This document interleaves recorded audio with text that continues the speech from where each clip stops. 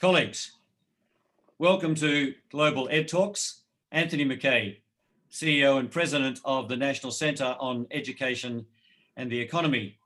And today I welcome a very special colleague, friend and guest to Global Ed Talks, Dr. Aaron Thompson. Aaron, welcome. Thanks, Tony. How are you?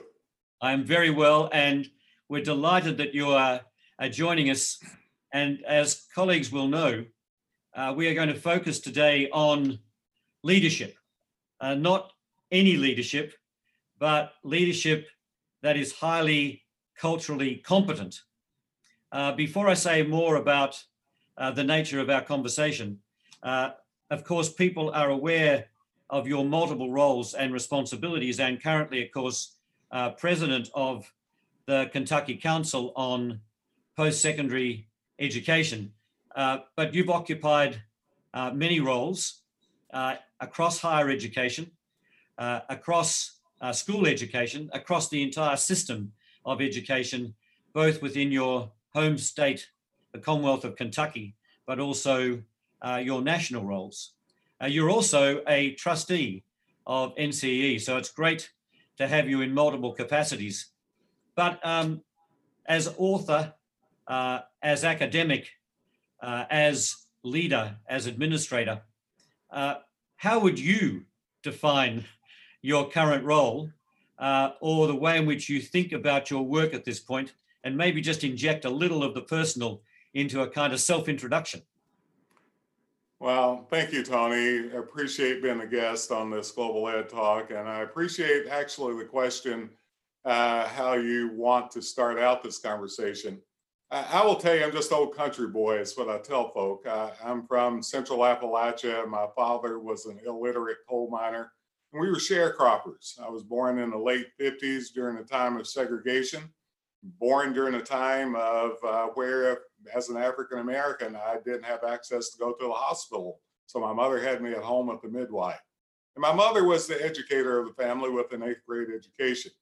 And as I said, my father, he wrote his name with an X. He was illiterate.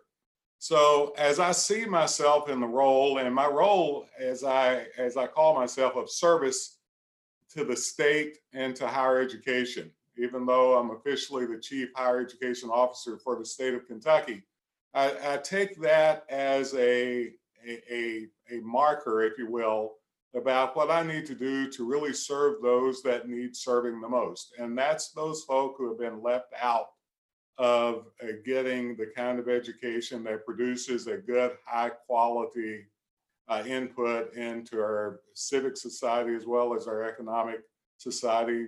Not having a good K-12 education and not having a good higher education experience lends us then to that understanding that we may not have been of good service to the people that we promised to be of good service to. So I see myself as a leader who wants to, I see myself as a faculty member still, but as a leader who wants to make sure he dedicates himself to the equity agenda, to the excellence, to the high rigor, and the high output of our system as a whole, to make sure that no one's left behind, but get what we promised to them from the beginning, that they walk out knowing they have it. Aaron, I'm holding up a copy of your most recent publication, co-authored, Implementing Innovative Leadership in an Inclusive Learning Environment. Now, what you say essentially through, I think, this book, this handbook, is that we need a stronger application of the evidence base that we have around how you exercise culturally competent leadership. And that's what we need. But before we get into what that does mean and how we become culturally competent leaders, can you help us with some understanding about the definition of terms? Because so many conversations start out by talking about a commitment to inclusion, to diversity, to equity. When you think about this work, say a little about how you operationalize definitions so that we are clear that we're sharing a language. Absolutely. And I think this is important because this has been a hang up with all of us education folk in the past, We say we're dedicated to diversity, we value it, we believe in it. But when it comes down to operationalizing it in our institutional systems, then we have a harder time doing it. And I think it's because we mean different things. So as a leader, I wanted to make sure that I put in this, and I call it a handbook, I call it a workbook, because most of my books, as you well know, are 500-600 pages. This is a 129 cookbook, we call it, right? And a part of it is making sure we're on the same page with our nomenclature, with what we mean. And I will tell you what that means to me. Diversity is an aspect of the population. It's a piece of the demographic. It could be race, could be gender, could be sexual orientation, it could be ethnicity, could be a variety of things that goes to point out as an element of who we are as humans, as a people. So that's important to understand. And I like to use the analogy to finish out the rest of my definitions. And I think about a dance. If I am having a dance and I want my dance to consist of diversity, then I'll invite all kinds of people from all different kinds of backgrounds to come to my dance. Now, inclusion is making sure that everyone has the chance to dance and that everyone dances, that they are bringing it to the table as best as they can. Equity is actually that big input. We see this with student support. We see it with co-curricular support as well as curricular support. Equity is making sure that everybody knows how to dance, that everybody has their opportunity based on their baseline to know how to dance. So diversity, as an example, is an aspect of the population. Cultural competence is recognizing and appreciating all three of those, and then have a measurement tool with it. How well are we teaching people how to dance? How well have they been given an opportunity to be included? How well are we actually doing from our vantage point to make sure that we have a diverse building with teachers, with students, a diverse institution, higher ed in our case? How well are we offering the chance for everybody to take part in that dance and to be, in fact, able to say that I'm included from a standpoint of being wanted and desired because of the richness that I bring to the table? The idea that we learn more from people that are different from us than we do from people like us should be truly the core element of what a good, high quality education is. Aaron, how do I become a far more culturally competent leader? Well, first of all, understand what leadership is. Leadership is really understanding the constituency that you're trying to influence to some degree, but it's as much about serving that constituency as it is anything else. And so there's a 4 that I use anyway in my model, a design, a continuous improvement design that allows you to understand how you grow yourself and then how you apply that growth to the organization you represent. And I call it A to the 4th. And A to the 4th, 4 pieces, 4 A's. The first A is awareness. How well are you able to self-actualize? How well are you able to understand your bias, implicit bias, explicit bias? How well are you able to understand those that you serve, whether it's your students, your employees, your teachers, your staff? How well are you able to do that? And then how willing are you to get information to help you to grow in that area? So the first A is about self-actualization. It is about awareness. It is about understanding the world around you that's different, how well you're willing to learn from people that are different than you that will help you to grow. I call that building your knowledge, or my IQ phase, I call it. That leads, if you think about a Venn diagram of arrows going around in a continuous improvement cycle, that leads to acknowledgement. Acknowledgement is saying, as a leader, you have impact on those that you serve. And it could be a positive impact or a negative impact. If you're carrying negative bias, it will have a negative impact. Know that you have a direct impact on the people that you serve, one way or the other. A good leader would want to develop a good impact, good outcomes, whether it's gap closing with your students or it's whether or not you're making your faculty and staff feeling important in that environment. I call that acknowledgement my social intelligence phase. Know that good leadership has a strong SQ, very strong. That leads to the other A, which is acceptance. And I argue you are what you eat. If you put yourself in an environment, put people around you that will challenge you enough for you to grow, but in fact, that you would understand where they're coming from based on their uniqueness. If you can understand where students are coming from based on their cultural understanding and knowledge and who they are, if you can respond to that and can measure that, in fact, that leads to empathy. And empathy is about emotional intelligence, which is the highest form of intelligence in a leadership paradigm. And the fourth one is about action. How well have you designed a strategic process that would allow this to be put into the system? How well have you designed a strategic process to allow yourself to continue to grow as a leader?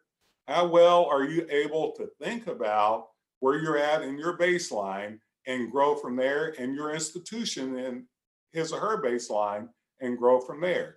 So that to me is really the process that I use in this book to help people understand how they can employ it personally as well as professionally with the folks that they serve. So Aaron, let me take you to your fourth A, action and the system. Yep, because NCEE is in the leadership business.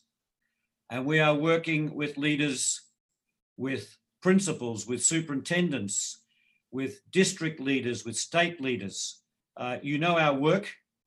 And my understanding is therefore that if I have developed this capacity as a leader, and obviously that requires a lot of support, and we're in that business, we are attempting to ensure that each of our leaders that we are working with become culturally competent, but then to act, to apply that to the system, right, at multiple levels.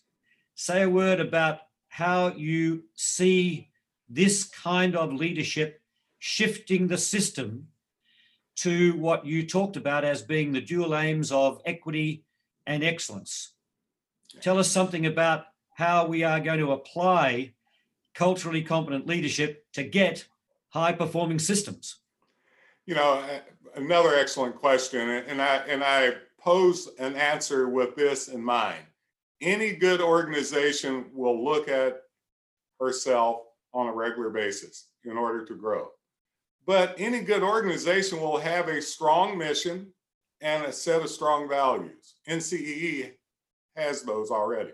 So you're not talking about creating just a change model for change itself. That's why I argue good systematic leadership creates an action plan that creates an incremental process of change. In other words, if you say that the goal of NCEE to create high-performing systems, that high-performing system cannot leave anybody behind. You can't leave people of color behind, low-income people behind. And if we think we are doing that still, it causes us to self-evaluate to say, what can we do in order to create an incremental systematic plan, A to the fourth, all the way over again, that would allow us then to look at ourselves and look at the mission. So it's not really changing the mission. I argue that it's giving your mission some gas. It's allowing you to evaluate that mission to see if you need to include anything or if you've excluded anything. So let's say gap closing then is a measurement tool, a metric. If we want to look at gaps, then we would look to see how well we are doing what we're doing with our goals, with our strategies, in building a high performance system with equity in mind. That's saying that it has to be a part of the thread. As you argue that a good high performance system is about a thread, right? It's about doing a lot of things, high expectations, high rigor, and high input, all of those items. Some people need that more than others. How well then are we doing what we're doing in our strategic agenda to explicitly call that out?